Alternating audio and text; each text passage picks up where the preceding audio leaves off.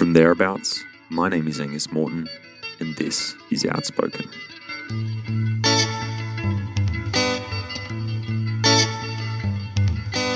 It's sometime around Easter in 2010.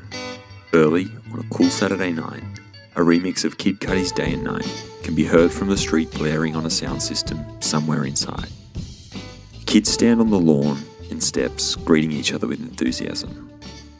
Inside, the house is filled with college-age students who seem to occupy every crevice of every room, drinking cheap beer from a keg and peering at each other over the shoulders of others.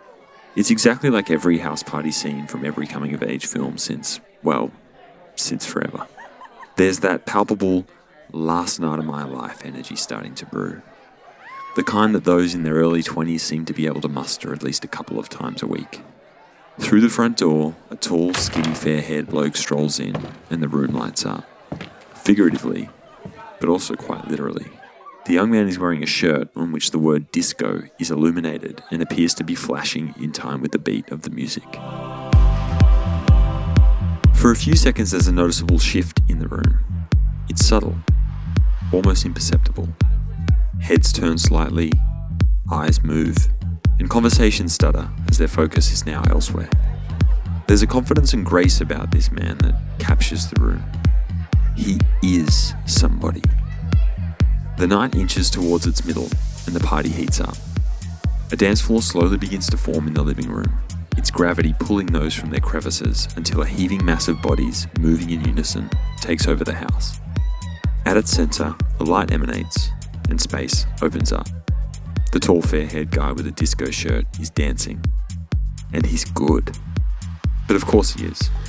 He's a multiple world champion, an Olympian, a winner of Espoir's Paris-Roubaix twice, the son of cycling royalty Connie Carpenter and Davis Finney, and the heir apparent to the throne of the sport of cycling. He's the type of person that jealousy wants you to hate. I mean, who wears a shirt with an electrical circuit in it and thinks they can pull it off? But at the same time, you can't help but be enamored with him. The shirt, the dance moves, the attention all somehow seem a natural fit. You see, I was one of those in the heaving mass, and this was the first time I ever saw Taylor Phinney. And what really struck me about him that night was that there was no bike in sight, and yet he still had the ability to captivate everyone in the room.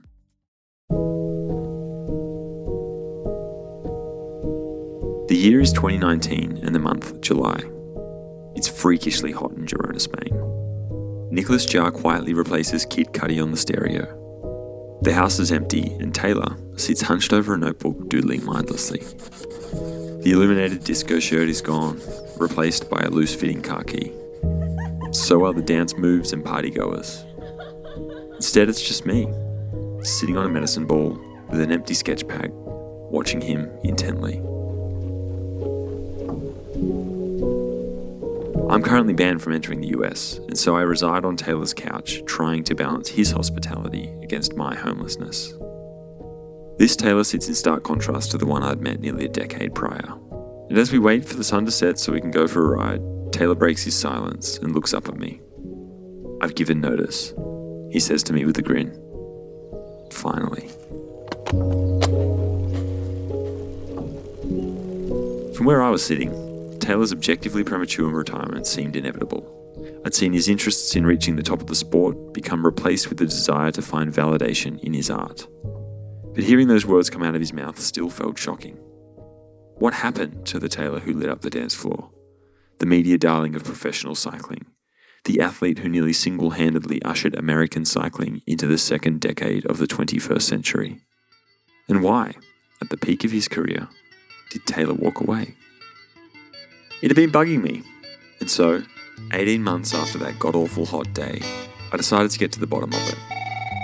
So I called up Taylor, his face appearing on the screen from across the Atlantic, heavily bruised.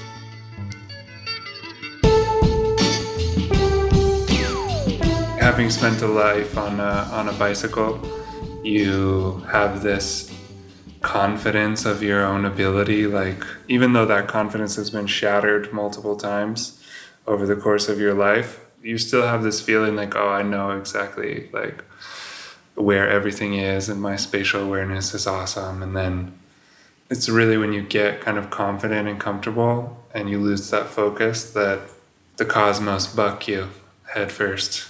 The crashes always happen when you're like when you least expect it. So I did all of the, the jumps, and then it was kind of like as I was rolling out of it, before I knew it, I was just on my face, like on my head and my shoulder. And I was like, oh man, that's not fun. But otherwise the day was great. So it was fine.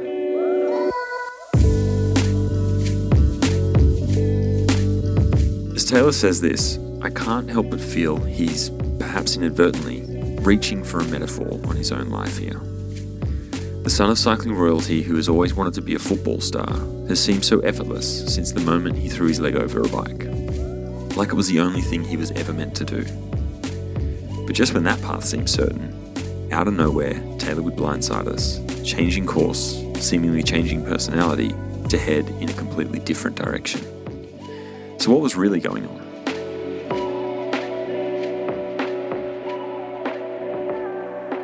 This is gonna sound stupid but it's, as a kid, but I'm pretty sure that I wanted to be famous.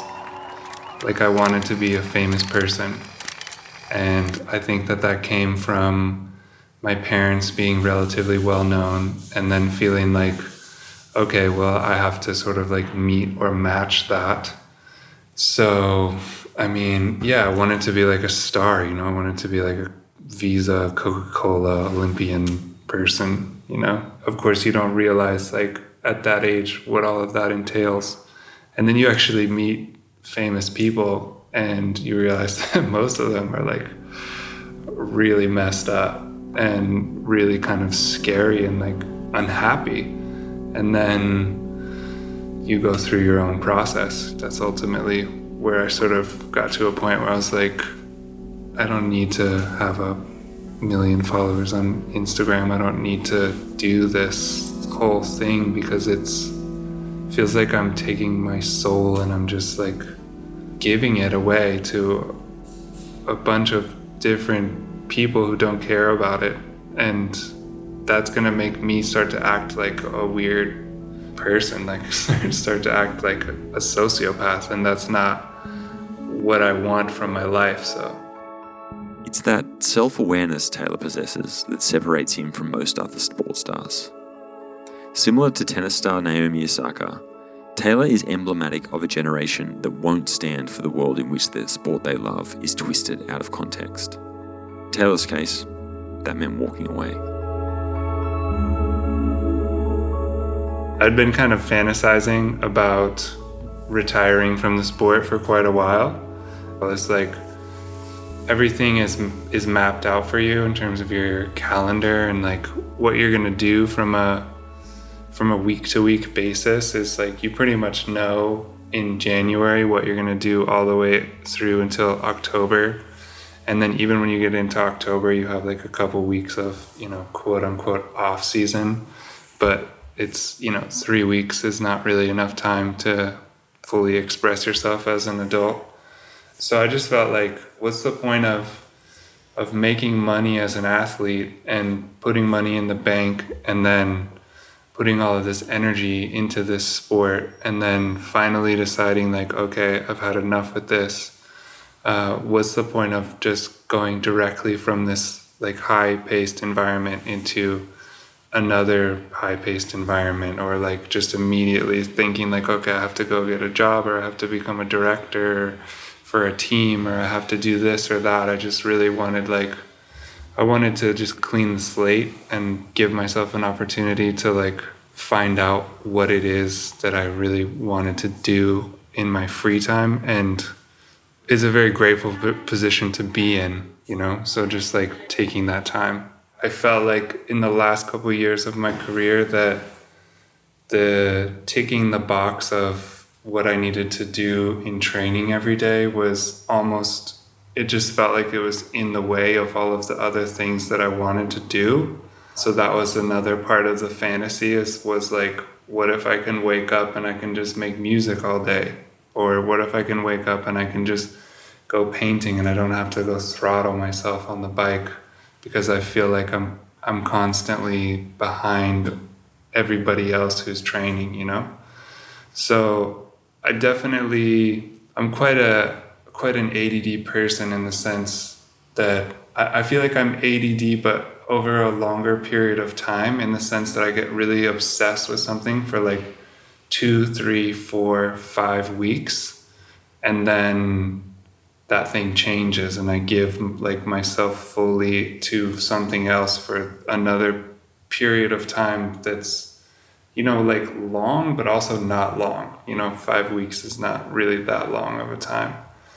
So with this transition, I've gone through periods like during the quarantine. I mean, we couldn't leave our apartment here in Spain. So that was just like, okay, well, it's time for music. And that's just all I did was learn about Ableton and how to mix and how to make music. And then as soon as we were let outside, like nature took over and I wanted to just be outside. And I've definitely had the feeling like I want to ride my bike still almost every day. But then there's all of these other projects that I wouldn't have had the bandwidth to even consider doing, because when you're training all of the time, and I noticed this with Kasha, like when she's training really hard, when she's done training, she has a desire to do other things, but physically she just cannot do them. And it's like, I see this weird frustration in her, but there's also a satisfaction that comes from training all of the time, and you feel okay about doing nothing for like the rest of the day. Whereas I feel like I've removed that and I'm just sort of constantly more productive over the whole day. And I think because I've touched back on meditation a lot, like I do that every day. I feel like that's been helpful for me to not feel like I am totally lost or like I don't have a purpose. It's helped me to respect the fact that all of these different factors, all of these different things are happening around me and affecting my life, and it's really up to me to just kind of go with whatever is happening. Right now though, it's all about what can I give. I feel a very strong urge of like, how can I give my attention and my resources to kids who are just want to have fun, but like maybe come from parents who are separated or are struggling through COVID. Because I had so much help when I was that age, like everything was literally, I had to do nothing, you know, I was like dropped onto the start line. And like right now, my thing is just trying to give as much as I possibly can, because that's ultimately what makes me feel the most satisfied at the end of the day. Even if, after a near career-ending accident, he had failed to fulfill the promise his career once held for him, Taylor was far from an average racer, netting an 8th place at the Paris-Roubaix in just 2018, among several other noticeable performances. Performances that most other pros would consider career highlights. So why not just ride out the next 10 years making good money pedaling your bike? I remember my contract negotiations, and it's a bit different within the professional cycling environment because you're not dealing with the brands directly. You're dealing with teams that are sponsored by brands, and so you're choosing a team, but that team comes with like 20 different brands that you almost like inherit as something that you have to promote. It's not something that you choose. Yeah, of course, these teams will come to you and basically tell you that they're going to give you like the whole world on a plate, and you can have this and you can have that and you can have this, and like, oh yeah, that's no problem, like bum bum bum bum bum, like big smile, like let's, you know, have a glass of wine and celebrate. And then it's like, sign here now, like sign this. And then once you sign that thing, like everything is different. And that should be obvious, you know, it's obvious to me now, but it wasn't obvious to me when I was a kid. Because when you're a kid and these brands are telling you like, yeah, we're going to build you a custom bike because you're a giant, and we're going to do this for you, and we're going to do that for you. And then at the end of the day, once you sign the contract, yes, the money comes into your bank account, but all of the other words that were used to sell you on your decision, I would say like 50% of them are actually manifest in reality. So just like keeping that in mind, that like you are sort of like the pretty girl at the bar, and there's just gonna be all of these weird like trickster dudes coming in. And we're not talking about American trickster dudes. Like there's American trickster dudes, but there's also like Dutch trickster dudes, Swiss trickster dudes, like international, you know? They speak like a convincing language that you don't even understand, but you like it. I want people to be careful and recognize that like it's all a game, and all of the guys who are playing the game, like all of the guys, these guys who own teams, like they all talk to each other. They're all chatting with each other all the time. It's this weird, you're a pawn as a rider, you're a pawn in this like larger sort of weird ego game that these guys are playing that you will never understand unless you actually start to play that game yourself. Just shut up and ride your bike, you might say. But that is the thing about modern professional sports. It's complicated if you think hard enough.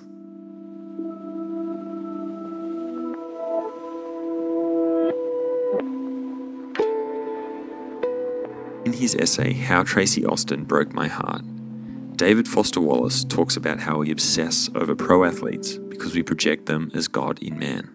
Great athletes are profundity in motion, he writes. They enable abstractions like power and grace and control to become not only incarnate, but televisable. To be a top athlete, performing is to be that exquisite hybrid of animal and angel that we average unbeautiful watchers have such a hard time seeing in ourselves. And, as DFW says, we expect that same idealism in all aspects of their lives, beyond the tennis court and the bike. We want athletes to be fascinating, and to be honest, almost none are. They break our hearts. Taylor is a rare exception, a personality so captivating he lights up the dance floor and NBC.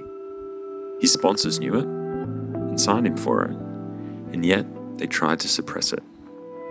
Be yourself, but don't be yourself. And what I started having a problem with at really pretty early on in my career was that I was promoting things because I was told to promote them, because I was paid to promote them, but I didn't actually use them and I didn't actually like them.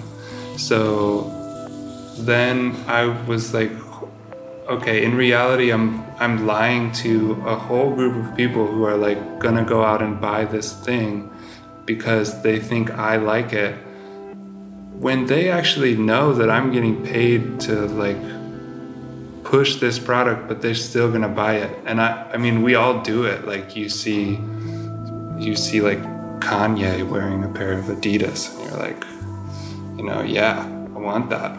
And you know that like they have a deal, that they get paid, like there's money, there's a transaction, but there's this weird thing that the whole industry feeds off of like this ignorance. And I don't like that. So I've been kind of on like an anti-sponsor crusade on Instagram, although there are many brands that I really like and I want to be partnered with and want to promote their stuff. But I feel like I've spent so much time promoting things that I had to promote that I need like a period of time to just like cleanse myself even of that way of thinking. Because I get on Instagram now still like a year and a half after retiring, and I'm like tagging different things and feel like I have to do this, and if I don't tag somebody I feel like really bad about it afterwards. I'm going to sleep at night and I'm like, oh shit, I forgot to tag Pac in that post, you know, and like I really like Pac but it's just this weird like paranoia, and it all comes from those just being a professional. So I don't know.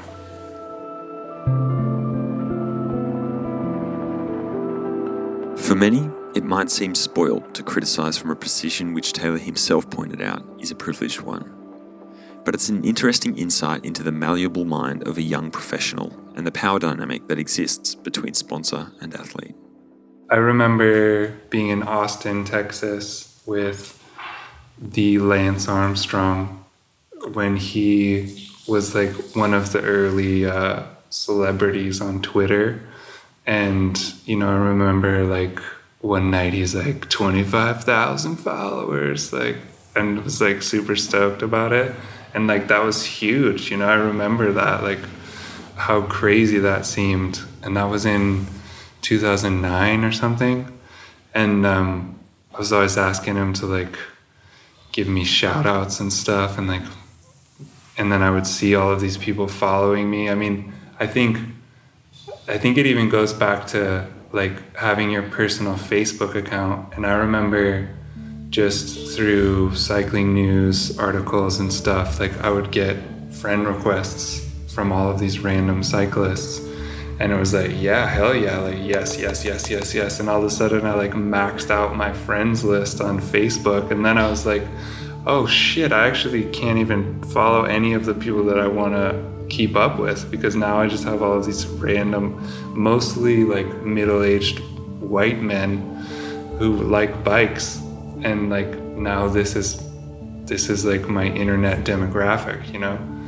So yeah, I just came up like right with social media, and I always thought that that was like one of the things that I was quite good at. Like I could use it well, and I liked to be quite outspoken on Twitter. But then when I turned pro, I was told to be quiet like many times on Twitter. And it was either not on Twitter, but from the team about what I was saying on Twitter. And like even I did my first Giro d'Italia in 2012, and I won the first stage, and I was in the pink jersey.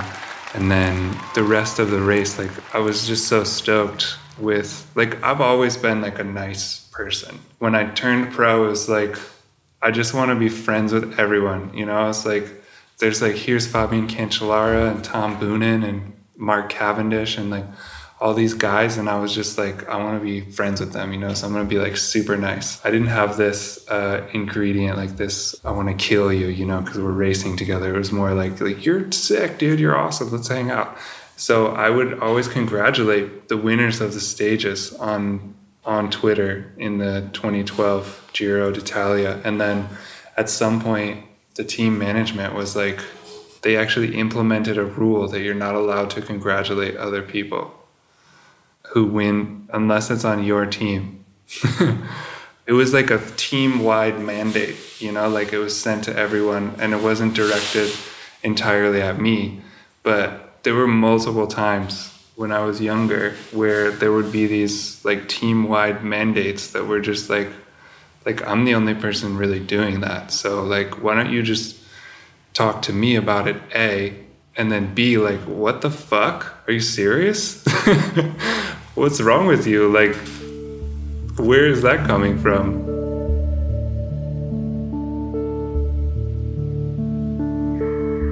Twitter was just the tip of the iceberg when it came to accepting the hard truth. Professional sport is a business. Many, perhaps all, pro cyclists fall in love with the freedom of pedaling one foot over the next. But management's ultimate goal is not for you to have fun. It's for you to win at all costs. There was a time when I was quite outspoken about like finish bottles in races, which are these concoctions. Like when I first started racing, you know, the EPO and blood doping era was seemingly past, but there was still like a huge amount of opiate abuse in the sport. And like, I don't know if that has completely gone away, but it was pretty widespread in my first couple years that you would just like smash a couple tramadol like at the end of the race, which is basically like taking a Vicodin or two along with like a bunch of caffeine and maybe some Sudafed. And then, I mean, that's a bomb right there. If I took one of those right now, like, that'd send me to the moon. I was never into that. Like, you would get offered that, but I was like, I don't think that I'd need like an opiate painkiller today to get through this race, like, but it was just a thing, like almost, especially in the classics, like so many of the guys were doing that. So I was kind of like, this is fucked up. So I said some stuff about it in an interview. And then I also talked about how was like a fair amount of like kind of strangely timed or like coincidentally timed cortisone injections that were given to some people like going into some races. And I was just like this is, you don't need it. If you need a cortisone injection, like you should be out for a while, not like, oh, I got a cortisone injection and now I'm like winning Flanders, And I actually got a cortisone injection eventually after I broke my leg, and I just like was flying and like half of my leg didn't work. And I was like, okay, I think I understand this now. But so I spoke out against that, and then I received quite a bit of backlash from the management. Again, just shut up and ride your bike, right? For those of us who are fans of the sport of cycling, this should concern you. With organisations like the NFL facing severe criticism over how it handled Colin Kaepernick speaking out, this raises similar questions within the world of cycling. Questions about ethics, about free speech, about athlete rights, and about what an organisation feels like they need to hide. I mean, of course, as like an entitled young American, like confident young man, I was like, of course I should be able to say whatever I want about this, because in my mind this is wrong, and that's what you grow up reading about in the news, or like people talk about the things that are wrong, and then hopefully the thing gets fixed. But then once you're inside of the machine, if you start talking about the things that are wrong, and then those things are closely linked to where your paycheck is coming from, and you're in a position where people can tell you what to do and they can punish you for not obeying the most random rules that they can put in place at any point in time, then you realize that you're not like Harry Potter, you're not like the hero of the story, because you have to shut up.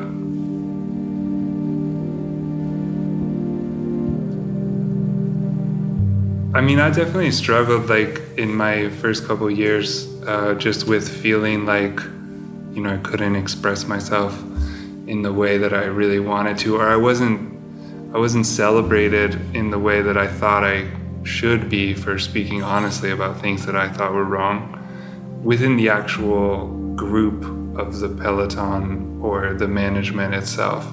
Like outside of that, people are like, yeah, he speaks up against this and that. But then within the group, there's like very much this, this is our sort of secret world. But I think that it was really through being discouraged to be happy for other people openly on Twitter, and then just feeling like I could, like everything I was going to write on there was going to come back to haunt me at some point, and that I was going to get in trouble for it, and I was going to have to like answer to someone. That was just, I was like, screw this. Like, I don't need it. Yeah, that's where a lot of the frustration came from, was like, I'm pretty sure you guys pay me because I have this sort of attitude and this visibility and this like way of communicating and approaching different situations that like makes things more real and more tangible, and that allows people to connect with what's going on. But at the same time, the people, what I realized is it's the same in any high pressure, high-powered professional environment is everybody's kind of like in between everybody else. Like the person that is above you is in between you and then the person that's above that person, and the person that's above them is in between them and the person that's like, I don't know if that really makes sense, but everyone is receiving like from above them something that they're pushing down. And then as the rider, because you really, like, you go out and do the race and like in your mind you think you are the most important person. It's also like everyone else's job to make you think that you're important, and then you realize that it's actually, there's all these people above you kind of like holding these strings, and then you really have no power. And when it comes to a point of like, okay, you need to stop, like that comes from above, and you can't do anything about it really, because they own your image rights, like they own you.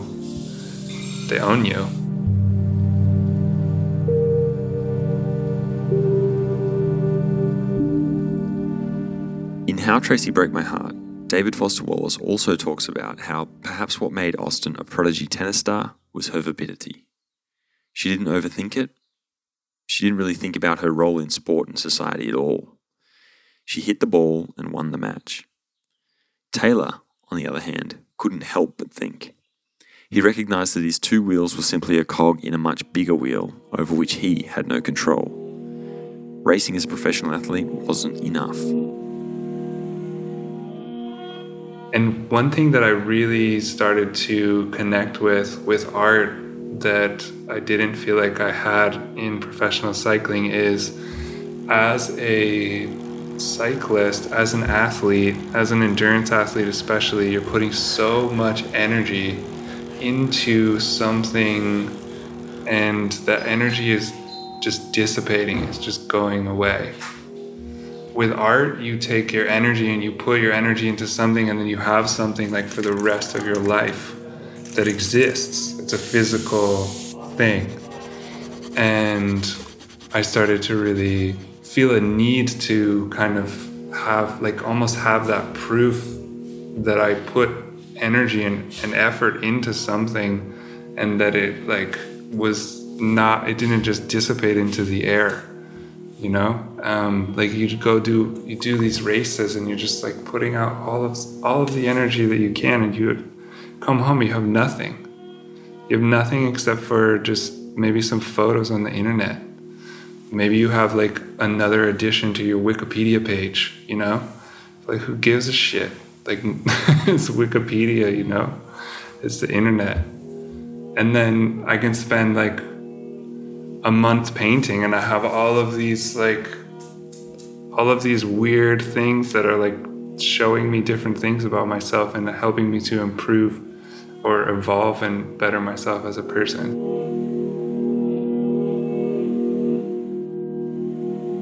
Music is this thing that it's always there. I feel like music is like the partner that I'm gonna die with. Whenever I hit my head, like, cause I'm a very active person, you know, and right now I've been living in Spain, and the weather is nice almost all the time.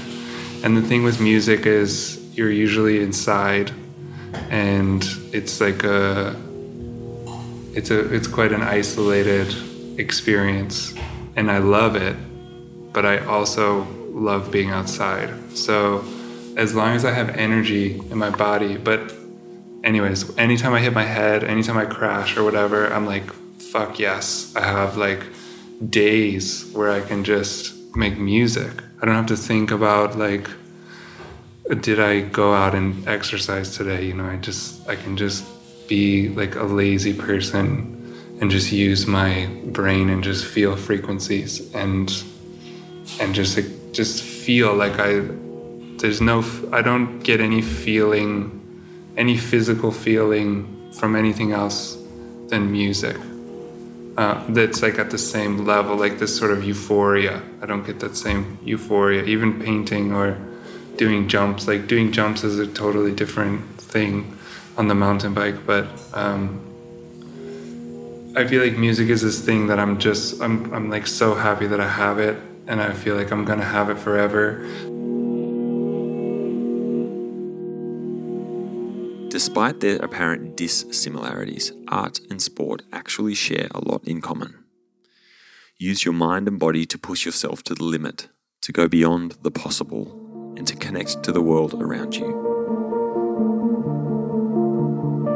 As Taylor's career progressed, he began to question the impact it was having.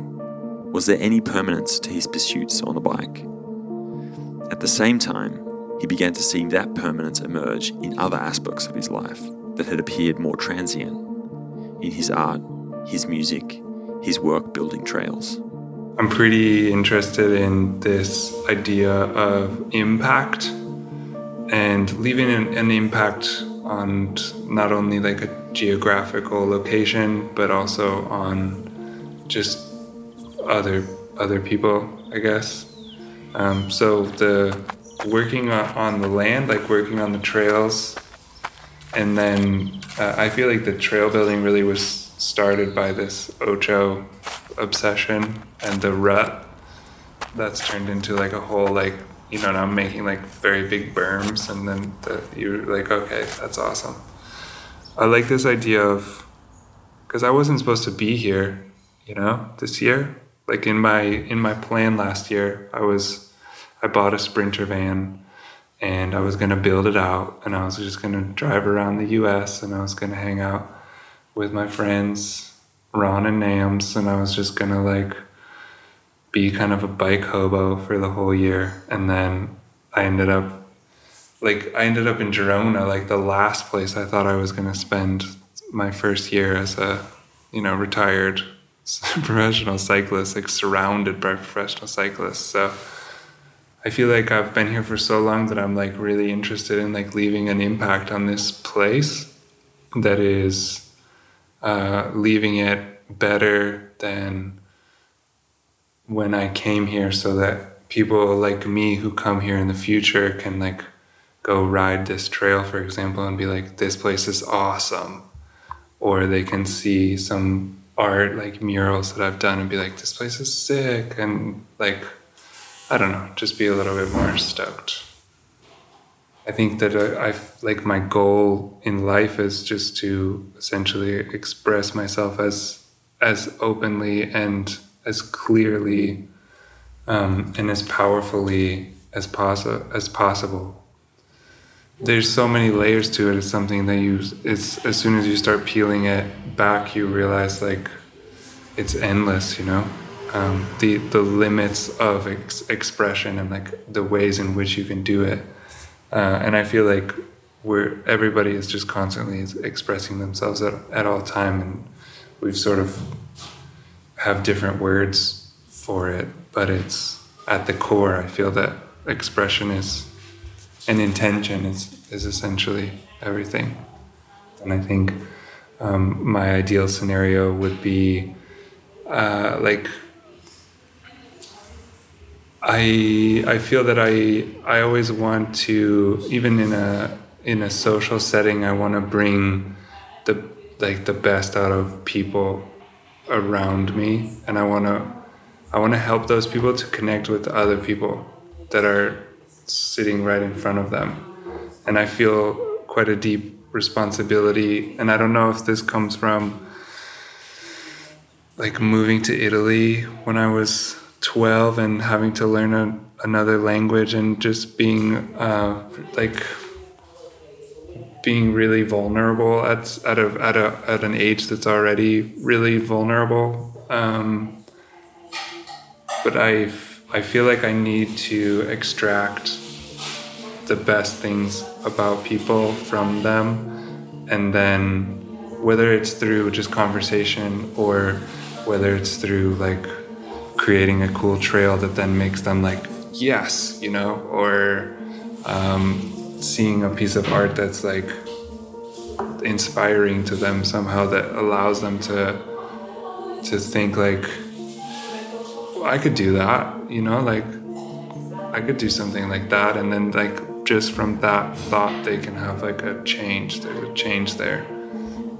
So that in my ideal, fantasy obituary, brought out the best in others. Didn't wear a lot of deodorant.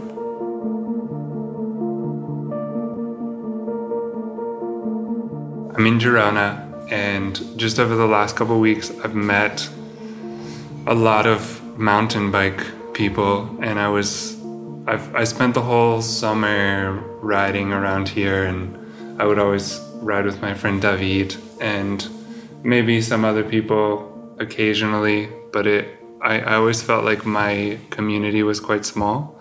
And then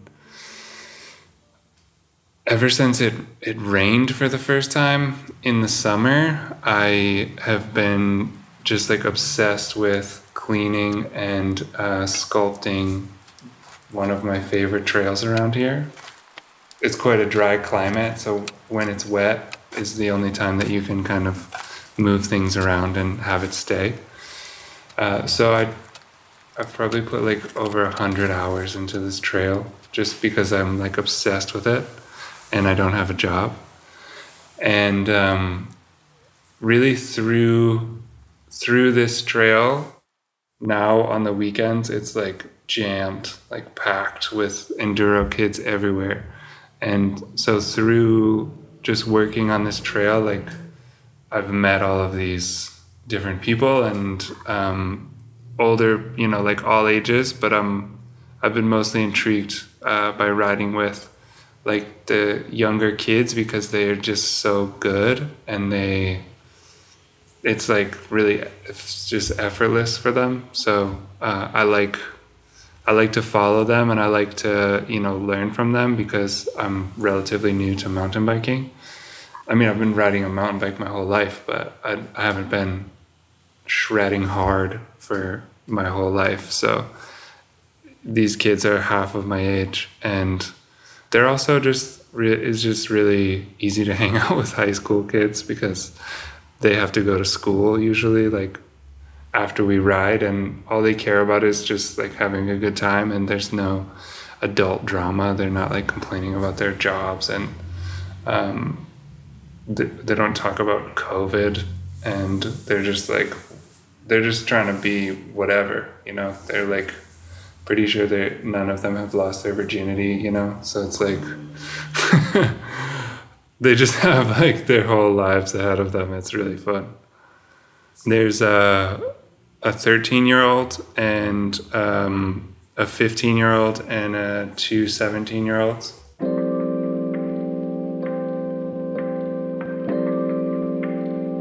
Ultimately, for Taylor, in a very meta way, sport reflects and refines how he wants to live his life.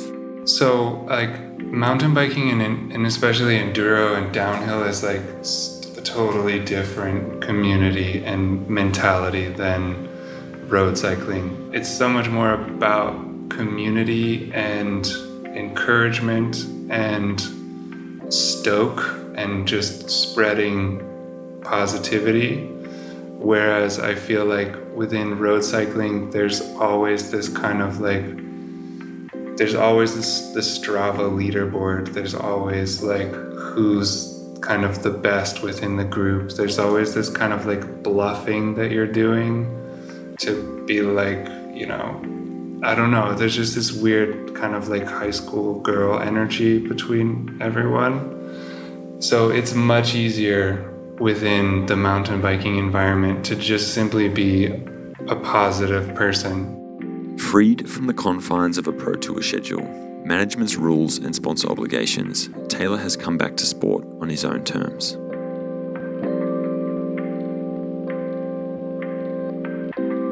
Arthur Crystal wrote about a man reflecting on life at its end, when only the fleeting memories remained. Of the people that had come and gone, Arthur said, he was surrounded by people he often liked, but never admired. It's a heartbreaking line in many ways, and when I read this, I couldn't help but ask it of myself. Liked by many as the disco dancing star, Taylor made the hard decision to step away from that in search of something else. As fans, we'd have liked him to win more world titles and take the helm of the sport. to go on and define a generation, returning cycling to its mainstream pedestal. It sounds strange to say, but that would have been the easy route for him. In recusing himself from the professional ranks, Taylor chose a harder path, and regardless of whether you liked the outcome, you cannot help but admire him for doing so.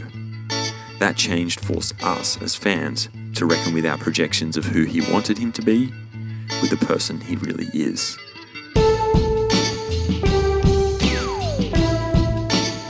For many of us, it was easiest just to unfollow, be passive and find a new athlete to like. But for those who didn't jump ship, whilst it still upset us, it also forced us to change with him. Taylor said that professional sport is just entertainment, but I disagree with that. I think his own story is representative of how sport is more than just the doing. In sport, we find an allegory for life, a way to understand ourselves that transcends athletics, but it requires us to participate, to go beyond the theatrics, and in doing so, ask questions of ourselves. Are we just content with liking our heroes, or do we want to be challenged by them, to come to admire them for all of their characteristics, regardless of if that matches what we wanted them to be?